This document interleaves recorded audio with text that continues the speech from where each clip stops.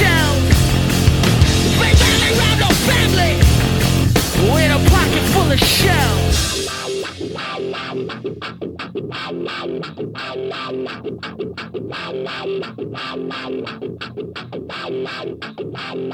Who with it now?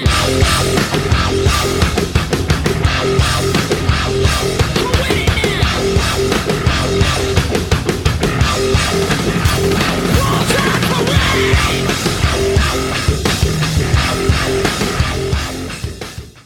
Hello and welcome back to Radio Contra, the podcast of AmericanPartisan.org and hosted by me, the Commandante of the Mossy Oak Militia, Mr. NC Scout, myself, back home after spending a little over a week in the great state of Michigan and having a heck of a good time. And of course, one of the guys that I had in class while I was up there is a Radio Contra sponsor with his incredible book series, Mr. Joe Dolio of TacticalWisdom.com. What's up, brother? Hey, how are you? I'm good, man. Hey, I want to share my biggest learning of the week, and this is a great one for everyone out there listening. The biggest learning of the week was that Scout does a very creditable Alex Jones impression. That's the best thing.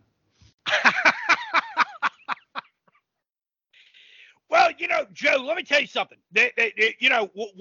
What was tinfoil hat just 10 minutes ago is the world that we're living in now. It's on record. I'm sick of it. Sick of this crap. Oh, beautiful. Beautiful.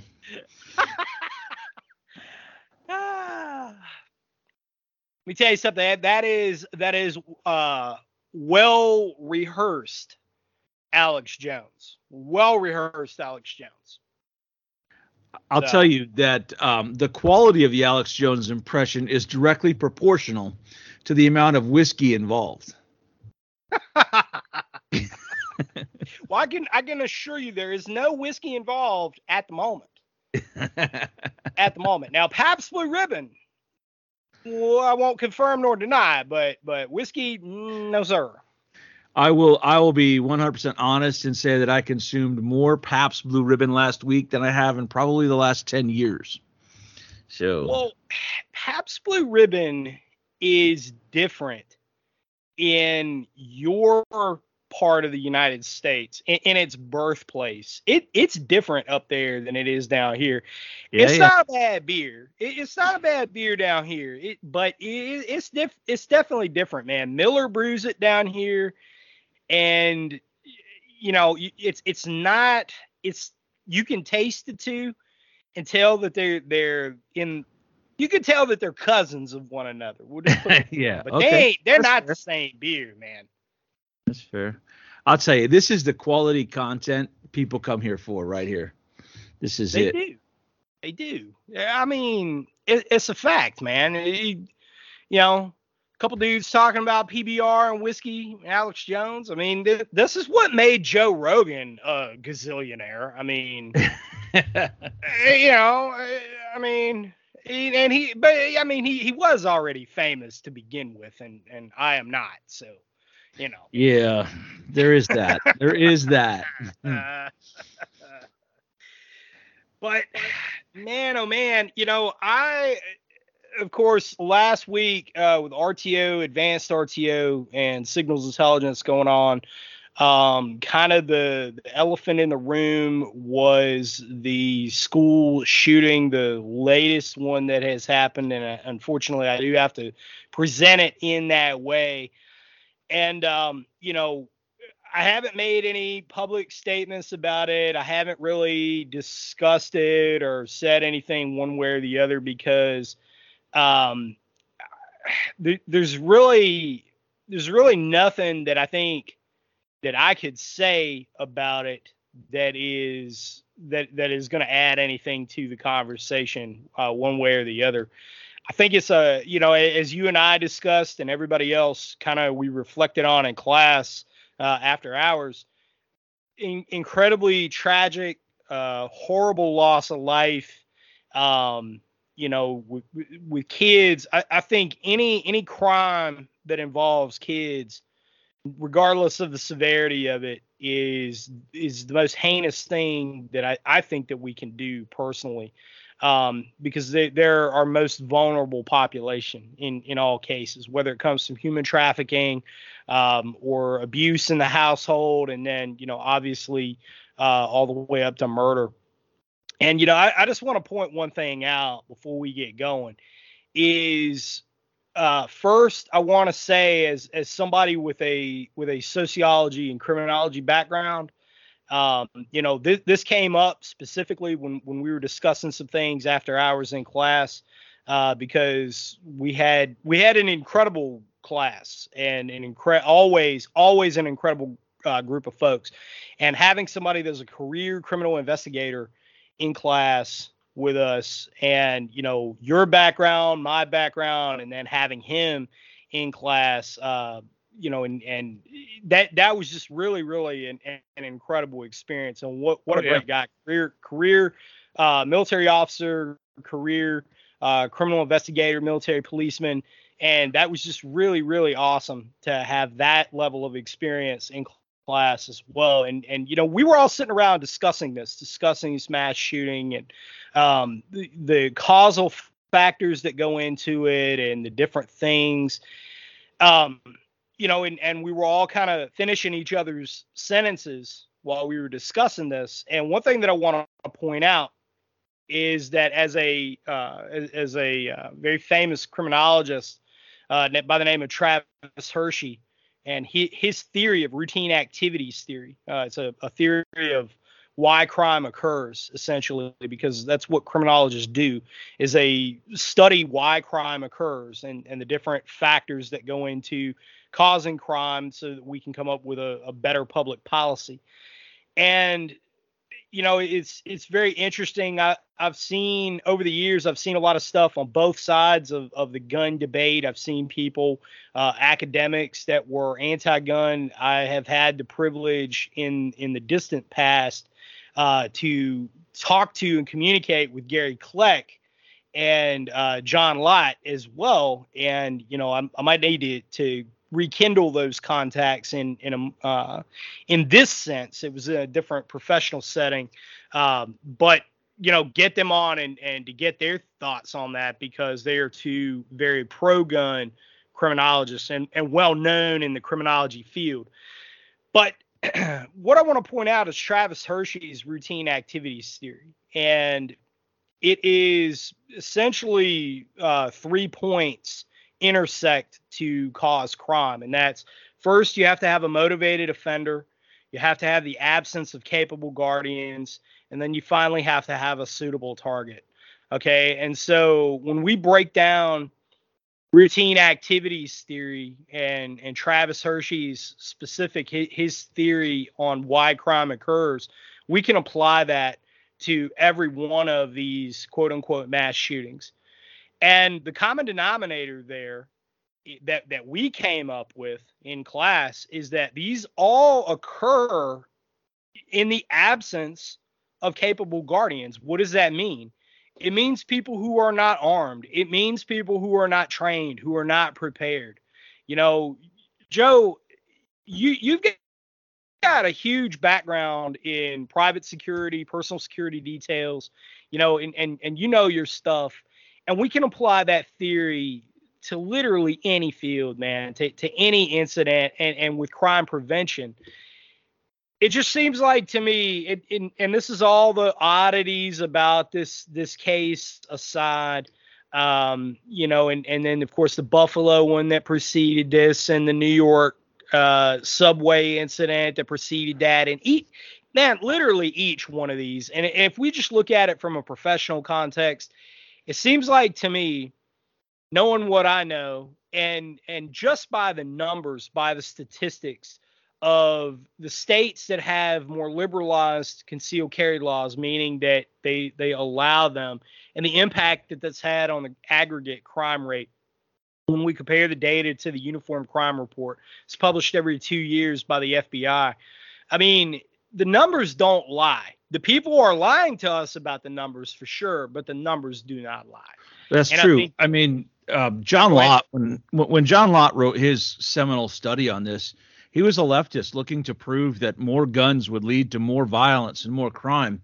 Yep. And it changed his entire outlook on life, because he found that the more guns and the more liberal the carry laws, the lower the crime rate was. And if you remember back in Barack Obama's day, he tried to use CDC to investigate it. And now they've kind of twisted what happened. And they say, oh, well, the CDC is barred from investigating gun deaths as a pandemic or an epidemic. There's a reason for that, because when Obama had them do that, they found the same thing, that the more guns there were in a community and the more liberal the laws on the carry of those guns, the less likely people were to be killed with guns. It's that very simple old adage that an armed society is a polite society. If I'm a criminal and my risk level goes up, there's odds that if I go and try to break into this house, that somebody might have a gun, or that I'm going to rob someone at the gas station, that they might shoot back. My calculus has changed. I'm a little less likely to even attempt to commit the crime. Therefore, the numbers go down across the board. However, in restrictive areas like Chicago, Detroit, Baltimore, Philadelphia, we're seeing that the less likely the victim is to be able to resist themselves violently, the more likely it is that someone's just going to walk up and shoot them. It's just a weird catch-22 that they try to lie about. But it's just apparent everywhere that anyone studies it. The more guns and the more liberal the carry laws, the less dangerous the society is. Yeah, I mean, it's we're really getting into that time. I mean, you gotta be able to protect yourself. I mean, I hate to say that, and I'm gonna be critical where it's warranted. The cops, just at face value, the cops in this instance in particular, I honestly, I'm at a loss of words. When you put on that uniform, you put on that badge, it's to preserve life, man. And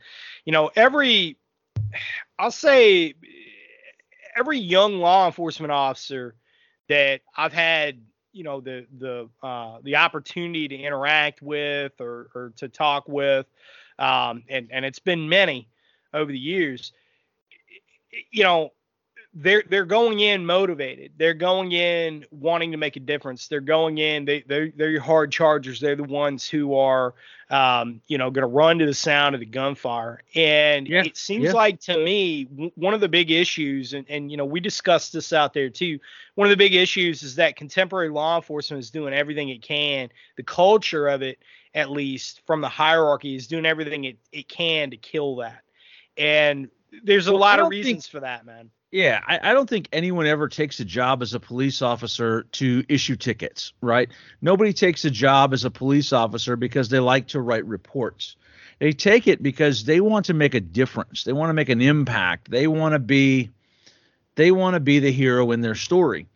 So when presented with such an opportunity here to protect the most helpless among us, I can't make an excuse. I'd like to.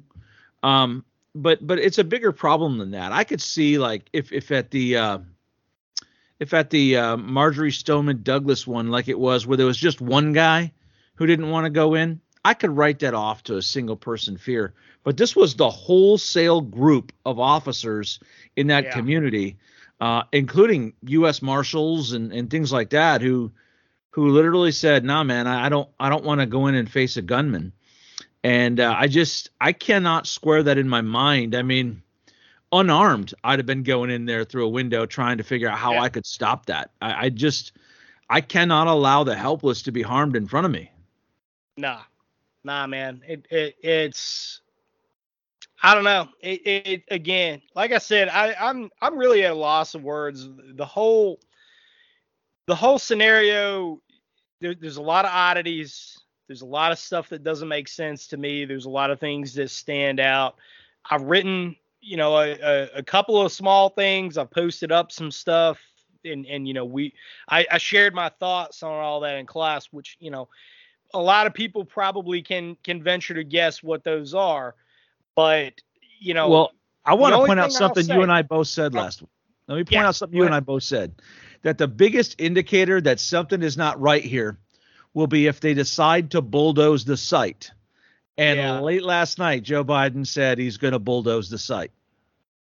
Right. So Yeah, it was also being disclosed that the police department, local police department there, was not cooperating with the Texas Department of Public Safety. Now, that story has since been amended that they are it wasn't that it was misreported. It's just that there's been some back and forth, but they are cooperating with DPS now. But again, it seems like to me, as somebody who is at least familiar with the process of writing department policy and the administration of law enforcement in general at the local level and at the state level, it's odd. There's a lot of oddities that are occurring here, but I will say this. We're going to know a lot more when it comes out in the civil cases that are undoubtedly going to be framed against law enforcement at all levels. And we'll see where it goes. We're going to see where this one goes. I don't think it's going to go anywhere good. They're already New York, and this was reported this morning. New York is framing a lawsuit against Glock. I'm going to have more details on that later. I don't have them right in front of me, but the New York State is proposing a lawsuit against Glock because a Glock was what was used by Frank James in the subway shooting. But they won't blame anyone associated with the Black Hebrew Israelites where he got his ideology. Right.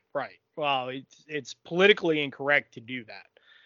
So they're obviously not going to do that. And that's the thing, is that this hate and division that just keeps festering, and nobody's doing anything about it. They're not doing anything to address that. You'll have the various platforms out there that'll label somebody like me and you as all these things that we're clearly not,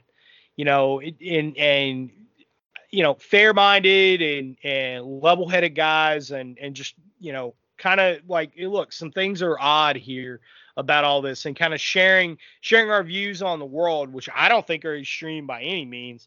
But, and not purposely inflammatory or anything, but they do absolutely nothing to curb a lot of extremist language that's used by other sectors. I mean, this kid in this latest shooting, I mean, he's a transgender kid. I mean, that's got to be pointed out, man. Does that mean that everybody that's a transgender is going to go out and be a mass shooter? Nah. That would be ignorant to say that, but it does need to be pointed out that this kid had some issues, man. And how much of it is tied to the cultural confusion that we're pushing at every level here, right? Right. That this is the way to go. When in all reality, it is a mental illness, and there are issues there, yeah.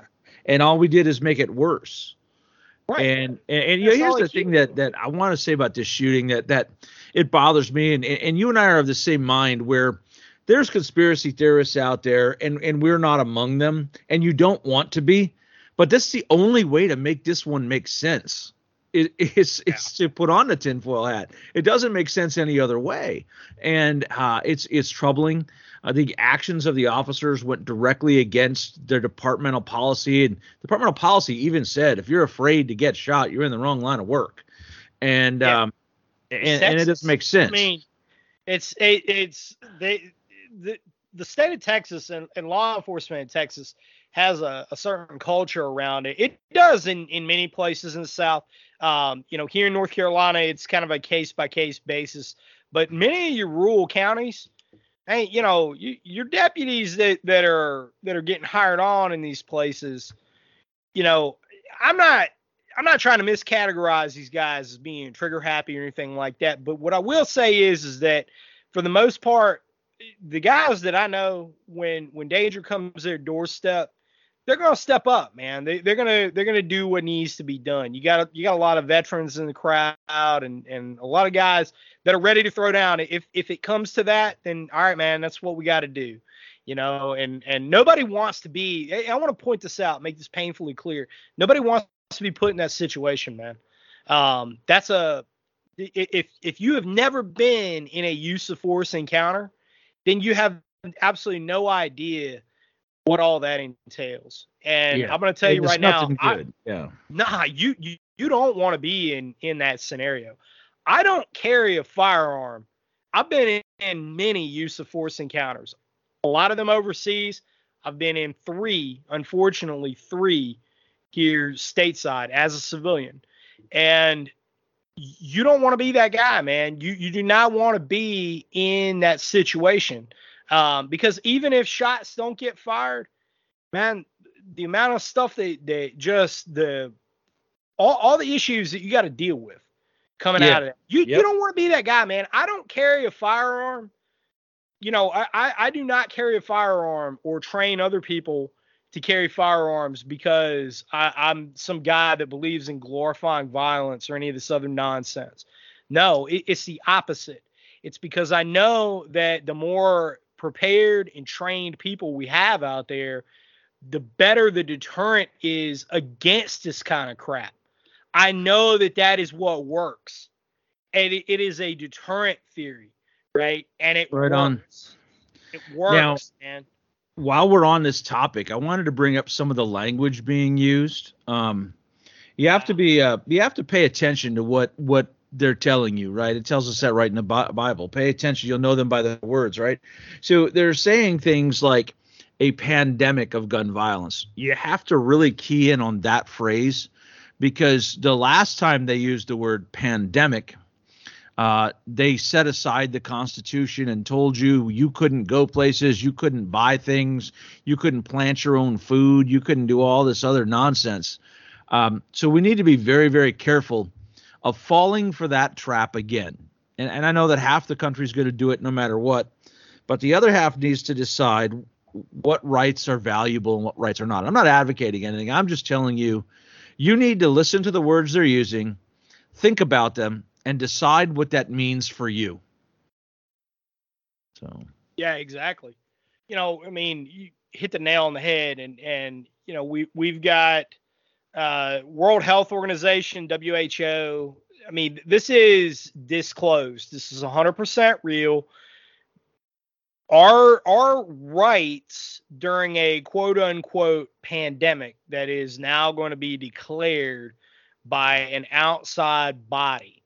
Okay, the World Health Organization, which let's look at who's running the World Health Organization. Okay, these are the same people that have put a lot of money into researching these different obscure viruses that just so happen to get released, right? They just so happen to make the jump. And they say, oh, well, it's an inevitability. Well, yeah, I guess it is when you release it purposefully. Because there's a lot of money to be made there. There's a lot of money to be made on all of this. And I first heard the gun violence, quote unquote, epidemic. I first heard that language around 2015, I think. Yep. And it was essentially, it was a white paper, and I don't recall who wrote it, but it was essentially framing the gun violence in areas like you already mentioned, Chicago, Detroit, Atlanta, et cetera, the major metropolitan areas. They're all run by Democrats, by the way. Every single one of them are run by Democrats. They are lock and stock in lockstep with Democrat goals. Okay, that's got to be pointed out. And every one of those places has very strict firearms restrictions within the metropolitan limits. Okay, that needs to be pointed out as well, because there's always going to be that person out there that says, yeah, well, the state of Georgia has really liberal or really gun laws. You could just buy a gun anywhere. Yeah, that's true. but the city of Atlanta itself has very severe firearms restrictions. It does. Correct. You gotta be specific about that. And if you take Atlanta out of the equation, Georgia has a very low crime rate. But you have to take Atlanta and Cobb County out of the mix, and then all of a sudden, poof, your crime rate goes away. So I don't want to hear it out of the anti-gun crowd. But they want to treat this as a health problem. And when you are able to reclassify something now as a health issue, that really opens up the door to some very interesting things. And and I knew it. I mean, we talked about that in class, that this, or after hours after class, that the writing was on the wall. I mean, with the WHO declaring, they can step in any public emergency, what have you. That's quite literally what they're going to do. They're setting the stage for this, and we see it. We're seeing it, and I would expect it to come quick. Yeah, I would too. And as the economic situation comes further and further off the rails, along with potential conflicts with both Russia and China, you're going to see more desperate people do more desperate things, and it's all going to play right into this narrative that guns are the problem rather than everything else going on around us. Let's be honest, guns have been around since the 1500s, but mass shootings are a relatively recent thing. Right. SSRIs are also. What? No, there's no link to that. That's just silly talk. No way. And what's funny is I just, again, not to put on the tinfoil hat, but I could see some cookie tins not far from here, so it's close enough. But you find out every single time that the FBI was already aware of this person. And again, it just feeds into the conspiracy theories, even though they may not be true. They're not doing anything to try and dissuade them by actually stopping one of these guys, right? Every single time it turns out, oh, well, they made prior threats, and oh, they've been talking to the FBI this whole time. And it's just, it doesn't paint a very good picture. No, it absolutely does not. Again, correlations, man. There's correlations. I mean, correlation does not equate causation. We know that. But there's absolutely a time order and non-spuriousness as well between the interactions, however innocent they may look, between elements of federal law enforcement and in online encounters with these people. These guys were previously known, and they are all, to a person, they are all on prescription SSRIs, every single one of them. So, yeah. If anybody were to study this, if the National Science Foundation were to fund such a study, they are not. They're not going to do that. Got personal experience with that as well, where they purposely will not study this because that's going to take away some money. If they do that, that's going to take away that pharmaceutical money, and we just can't have that. So, and it's and they know what reality. It would show. They know it will show that causation. So right. The pharmaceutical industry has a lot more money than the gun industry does. And they know it. They know it. Everybody knows it. So that's what you get right there. So, folks, you got to be ready. You have to gear up. This is what's going to happen. Now, I'm not prepared to say that, this is going to be the great UN gun grab, whatever, but they're definitely taking steps in that direction. They're definitely taking steps in that direction. And Fidelito, just north of me here, may have let the cat out of the bag a little too early. With his proposal to ban all handguns and to have a mandatory assault rifle buyback. Well, first of all, you can't buy back something I didn't buy from you. And second of all, how does he think a handgun ban, flat out handgun ban, is going to work in the Western provinces? I mean, seriously. It's like everything else with these guys. They don't think about that. they literally do not put thought into what they're doing. It's all knee-jerk reaction, and then they line the lawyers up, the lawyers for the government. They line them up to defend them in the civil cases.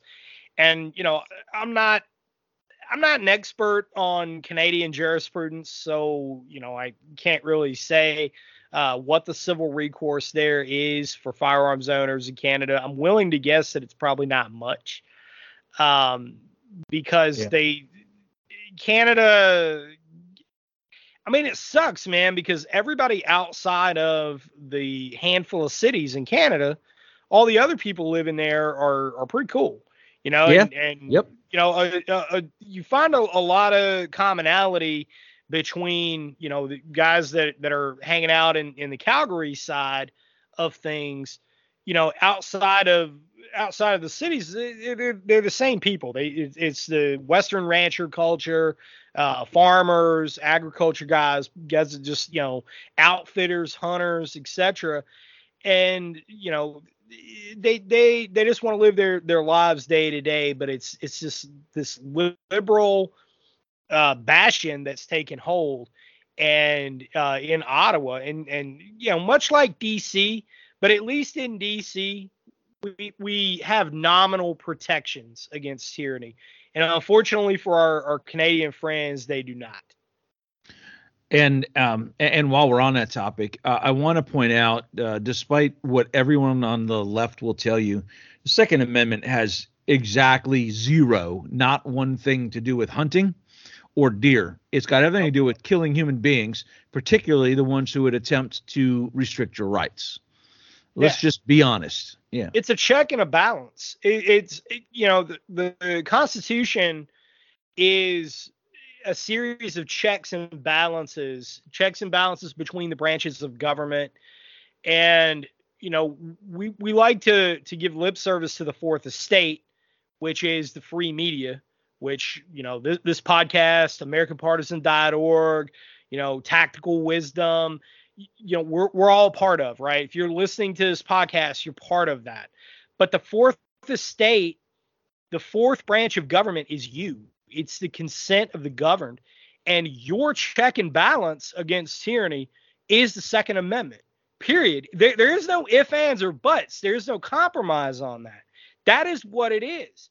This isn't advocating for anything or trying to make it into something it's not, but we're not going to be pushed around. We're not going to be bullied. And damn it, when we see that there are so many oddities over time, right? So many of them over time, in every one of these shootings, something? We got a right to keep our kids safe too.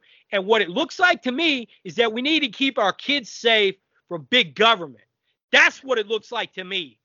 Well, what's most troubling is that this case in particular should actually be a rallying cry for concealed carry, because the police literally refused to do the job they're paid to do. And I know someone will say, well, Supreme Court has ruled they're not there to protect you. I don't care. We give them guns to stop this kind of thing.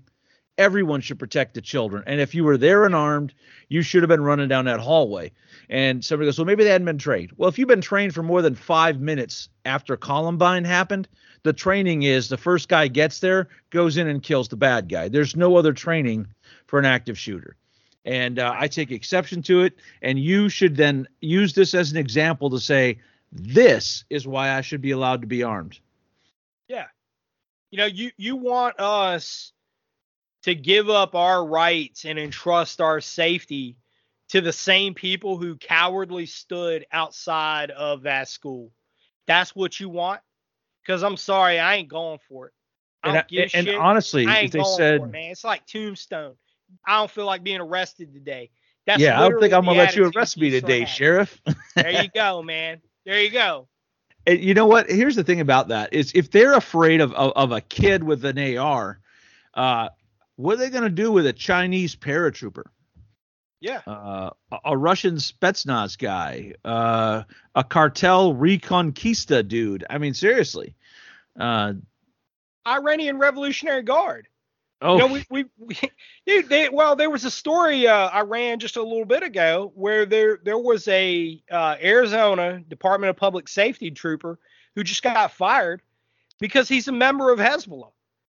wow. I mean, come on. If you don't think that they're here, they're already inside our borders and they're working. I don't know what more of a wake up call some of you people need.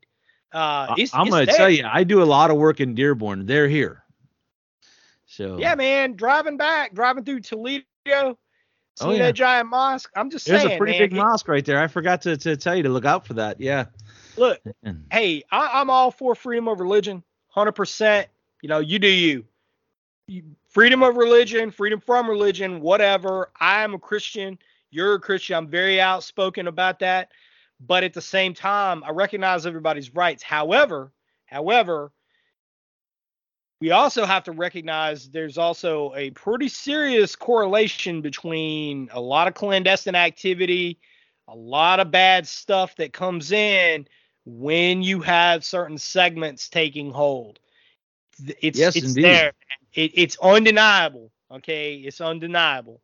So there is. And we've had several mosques in Metro Detroit raided, and one that even involved a shootout between the FBI and those nice boys who didn't do nothing at the mosque. So right, wild stuff up here.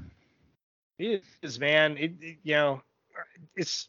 I don't know. We could talk all day about that, but talking about shifting a little bit over to international news, so to speak, because we mentioned Russia, we mentioned China, and there's a lot to chew on there.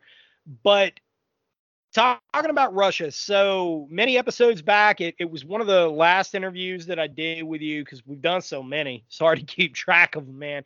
But and they're always gold because you know your stuff inside and out, and typically your predictions have a strange way of coming true, man. You pointed out that Moldova was going to be the next target after Ukraine. And this was a little ways back. This was kind of before the Russians got stalled out for a little bit, took a tactical pause, whatever you want to call it, right? Maybe didn't anticipate the resistance that they met. But you pointed out that Moldova eventually was going to be the next target. And bam, here we go. Right, they're headed that way. And actually, in the last 24 hours, Russia has pushed westward across the Inhulets River, which is the river that runs up. It's a little bit to the west of Kherson, and it runs through a city called Mykolaiv, which is important. We're going to talk about that in a minute. But that river runs up, and it kind of feeds into the Dnieper farther up. It's one of the last rivers that got to cross before heading towards Odessa. Mykolaiv is the headquarters of the Ukrainian Marine Corps, right? So it's been fighting and been held pretty tightly. They're knocking on the door to that city. So the Ukrainians did a counteroffensive. They claim yesterday. They claim they pushed them back, but it's not looking like it. The point is that everyone wants to talk about how Ukraine is beating Russia down, but the red on the map grows every single day, and it grows to the west.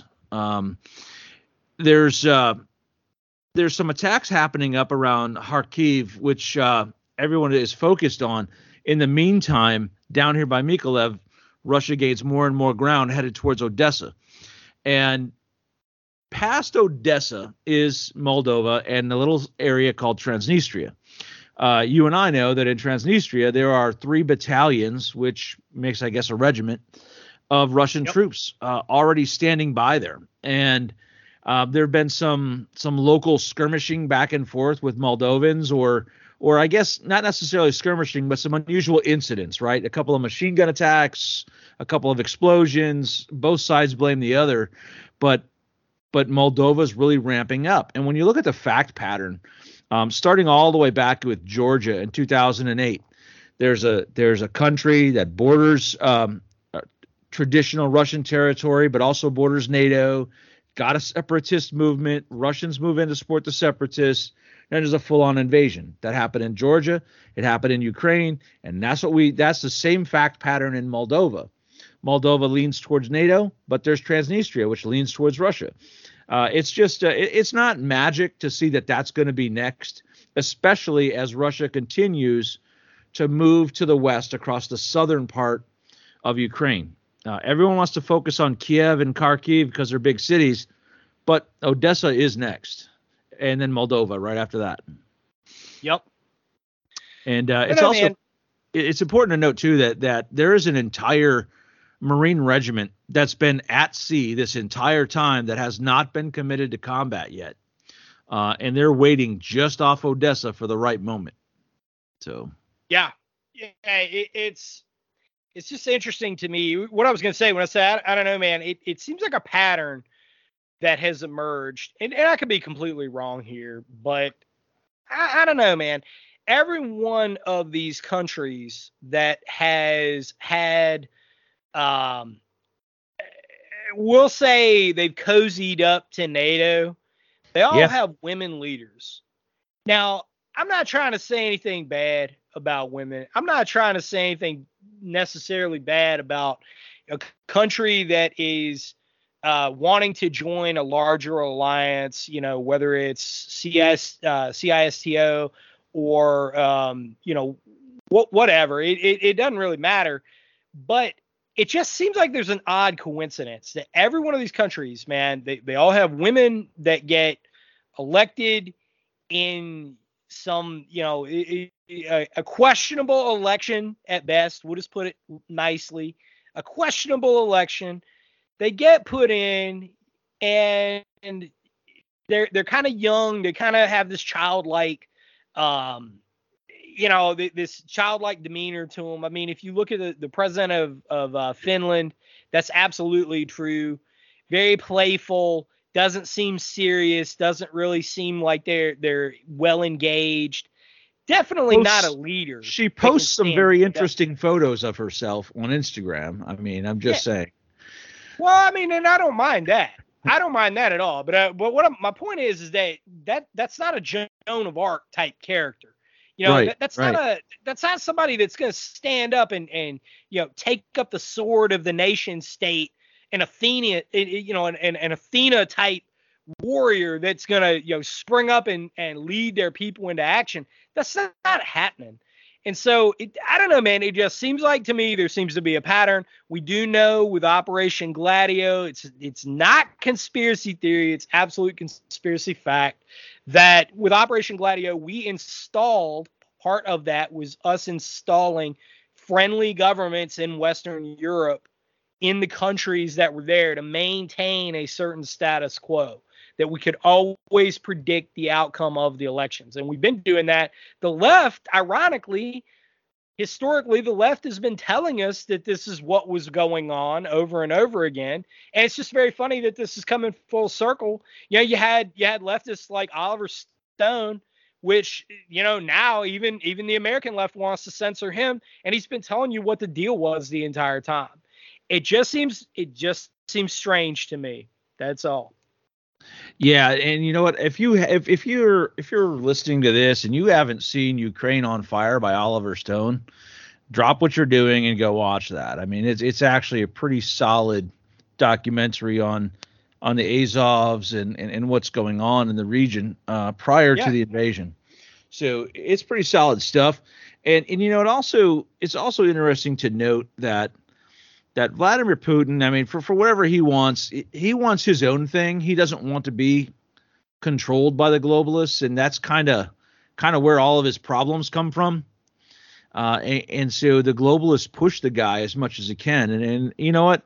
I'm not a fan of his. He does bad things, but he's probably the most honest guy in international politics. He said, if you continue to push me on Ukraine, I'll just invade the place. And then he did. Right. And you pretty much take him at his word. He's saying the same thing about Moldova. So just be just brace yourself. The other thing they said today, this morning, he used Dmitry Peskov, which means it's pretty. So there are three people to listen to in Russia, and Sergei Shoigu, who's the defense minister, is not one of them. It's Dmitry Peskov, Dmitry Medvedev, and Vladimir Putin. So this morning, Peskov said, So he was asked by a Western reporter if he sees a third country being drawn into the conflict, any third-party countries getting drawn into the conflict.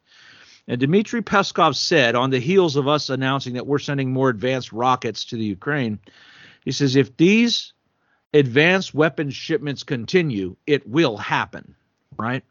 So we went ahead and we transferred this missile system to them, and Joe Biden first said, well, these missiles aren't capable of reaching Ukraine or reaching Russia proper. Well, that's a matter of where you put them, right? I mean, if I put them up against the border of Russia and shoot them, they're going to reach into Russia.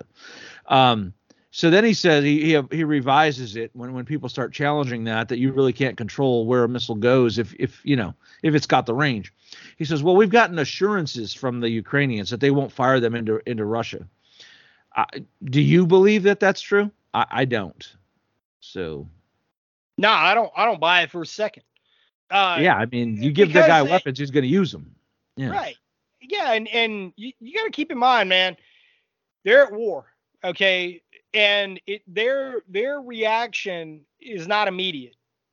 So, I've been talking about this. I talked about it a lot last week, over dinner conversations and over whiskey around the campfire, about how our influence and our hegemony in South America and in Central America is coming to a close, and rapidly. Yeah. And that is going to be a tectonic shift in a lot of stuff in the world. People, here in America, back in the 80s, everybody was concerned with Colombia, the drug wars and all this stuff, right? And then Nicaragua and Honduras and, their civil wars and the Contras, and, that's where Radio Contra gets its name. But at the same time, you got to keep in mind, the Soviets were very active there, and they sought to completely remove United States influence anywhere south of the Rio Grande. And I will tell you, and they're doing it. So here's the important thing, and today was a day to watch. I'm telling you to watch the rest of the week. There's an election in Colombia yesterday, and the election, unfortunately, is going to have to go to a runoff. Colombia is the last country in South America and Central America that is actually friendly to the U.S. The rest are at best neutral. I mean, a lot will claim that Bolsonaro is a U.S. supporter, but the country of Brazil is not, right? So Colombia, they're having an election, and our boy Maduro has his chosen candidate to win. If that candidate wins, the Colombia being friendly to U.S. era is over. It becomes a client state of Venezuela. And now the problem with most Americans is they can't look at a map, and they couldn't find Colombia and Venezuela on a map if you put a gun to their head. So let me tell you where they are. Colombia and Venezuela meet at the bottom of the Isthmus of Panama. And what that means is that in order to enter South America, you have to go through either Colombia or Venezuela. And if they are suddenly in lockstep and one is a client state of the other, you're not doing anything in South America without them. And that's a really big problem for us. Well, it means huge. That they get a cut of anything transshipped food-wise. A lot of food comes from down there. It's just it's very interesting. What were you going to say? I was saying it's huge, man, because our influence is done. We're done down there. And with this election, it's important to know that this is a very clear-cut election of ideology. It's not the candidates, okay? It's not the candidates. It's ideology itself. And right now, communism is winning 40.7% of the vote. All right. Right. The other small factions, the right-wing factions and the left-wing factions and the centrists, right, that are have varying degrees of ties to American interests and in various different ways, they're all losing, and they're losing big. That's really, really important, and people are not paying attention to that. I'm telling you right now, and I'm hearing this from people in the Border Patrol right now, because I get emails from people all over everywhere. I got a lot of Border Patrol agents who are fans of the show, and they write to me every so often. They are getting Venezuelans and Colombians. Okay. Yeah. When we were out to dinner last week, and the guys who were getting rolled up on the borders, on the border down in Del Rio, they were in camo uniforms. Some of those uniforms were Venezuelan military uniforms. And I pulled it up. I pulled up a picture of it. I said, look at that. Yeah. There it is. That's the Venezuelan military uniform right there. These guys didn't just go down to, Jeff's military surplus and pick up Venezuelan military uniforms, man. It didn't work right. That way. I doubt there's a Jeff's military surplus in Venezuela. That was good. But here's the thing, too, is that there's a much bigger geopolitical game at stake down there. So prior to this election and the potential for Colombia and Venezuela to kind of join there, Christina Kirchner down in Argentina was rattling her saber about Argentina's favorite international topic, Las Malvinas, or as we know them, the Falkland Islands. And they seized those in 84 and fought a very bloody, for the time, a very bloody, short and brutal war against the United Kingdom, and they came out on the losing end, and they've never gotten over it. And so she's been making waves about, hey, we're going to take those back now. And if Colombia falls and becomes sort of a Venezuelan client state, that frees up the ability for them to do that, right? It creates a bigger block to draw from down there. And I don't know. I just don't see good things happening from that election. Nope. And the Russians and the Chinese are waiting in the wings, because something that Mike Adams had put out last week was with J.R. Nyquist, and I wrote a piece, kind of a soft rebuttal, if you will, a more down-to-earth examination of this thing. But the likelihood of Chinese troops, quote unquote, landing on American shores and, this D-Day style invasion, I don't think that's going to happen. They will be invited in before it's all said and done. I do believe that. But they're not going to invade necessarily in a hostile manner. What you do see, though, is all the people who are coming up that are, magically materializing on the border. They're all military-age males. And now they're pretty brazen about how they're coming in military uniforms. This should alarm everybody, man. And it shouldn't be a political issue. It should not be right versus left or whatever. It should be hey, there's something going on here. Yeah, and let's point out that one of the largest landowners in Texas now is a Chinese general who owns essentially a private air base right up against one of our air bases. Morningstar Ranch. I wrote the piece on that. I broke the story on that. I did the overlays of it and assessment in my professional experience of those runways and what they are capable of landing in there. That's a big deal, folks. And I wrote that, by the way, 2 years ago. So, and people are not seeing this for what it is. The Chinese are helping facilitate all this. Belt and Road is the economic initiative behind it, but economics and military are tied at the hip. So two things. Number one is go back and watch the old 1984 version of Red Dawn, but don't watch the whole movie. Yep. Just read the little newsreel clips at the beginning and tell me that's not today, right? It's about crop failures throughout the world. It's about Nicaraguan troop goals and Venezuelan troop goals and Ecuador and all this kind of stuff, and how they moved north through illegal immigration and air assault. So interesting, right? Also, there's a book by my friend Mark Sibley called Mongol Moon, where he talks about a Chinese invasion of the U.S. But it's not, just like you said, it's not the D-Day type invasion. What it involves is Chinese, Iranian, and Russian specialized groups hitting certain targets using illegal aliens that were already here.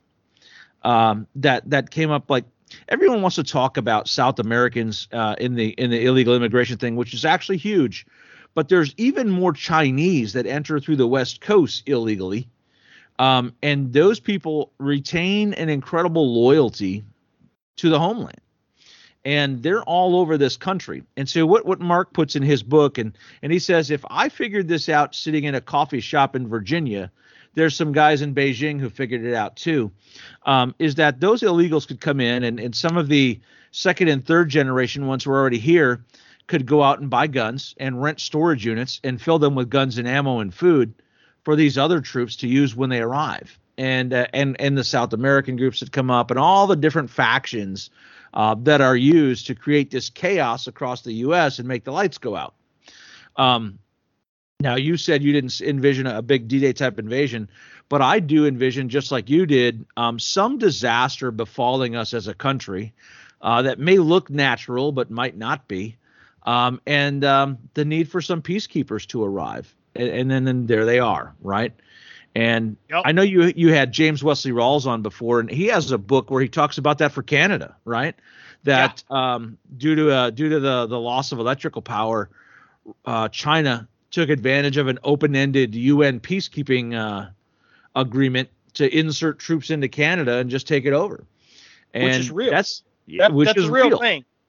That is a real thing. That's a real thing. I think it was Founders. I have all of them. I think it was Founders that was in. It wasn't Patriots because that was Northern Idaho. I think it was Founders. It was either Survivors or Founders because I get them confused. I think Survivors is the one with the guys from the Philippines working their way to Australia. But yeah, it is. It is. Yeah. But it's one of those books where he posits exactly that, right? China takes advantage of the disastrous situation and economic collapse in the U.S. and Canada to insert peacekeepers for the greater good, and then they just don't leave.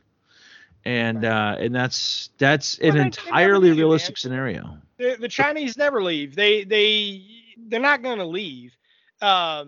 Look at what they did in Ghana. Look at what they've done in literally all of sub-Saharan Africa. Central African Republic has a giant Chinese flag there. They've been gene editing babies to be AIDS resistant. You know, the researcher that let the cat out of the bag on that one, the Chinese Communist Party's equivalent to TED Talks. Nobody's heard from that guy again. He's disappeared. It's exactly what they do. The Chinese Communist Party has absolutely no ethics whatsoever when it comes to humans or humanity or the preservation of life or doing fair trade or business or any of these things that, you know, Western liberal democracies at least claim to uphold. And, you know, of course, we do to varying degrees. But it's raw exploitation with them. And they're going to do the same here. But what I'm trying to turn people's attention to, as are you, is that there's a bigger power move that is occurring right now.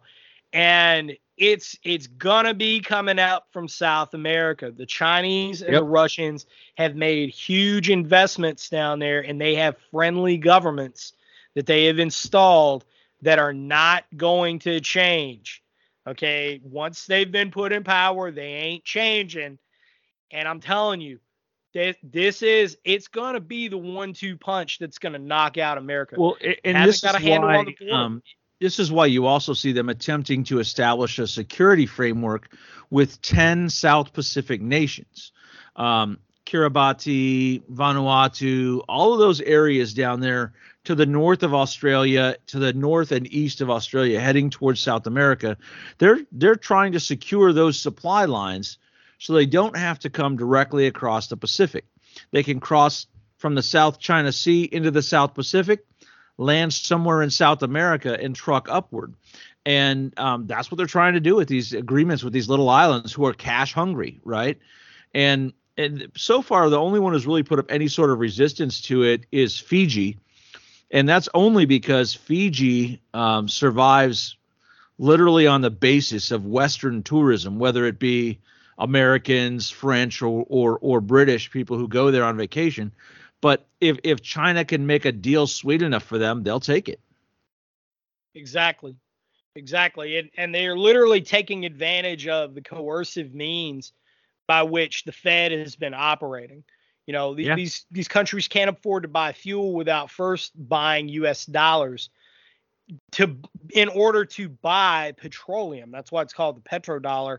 And when we levy sanctions on countries, that's what's doing. It's just leaving them with little option. And that's really coming around to bite us.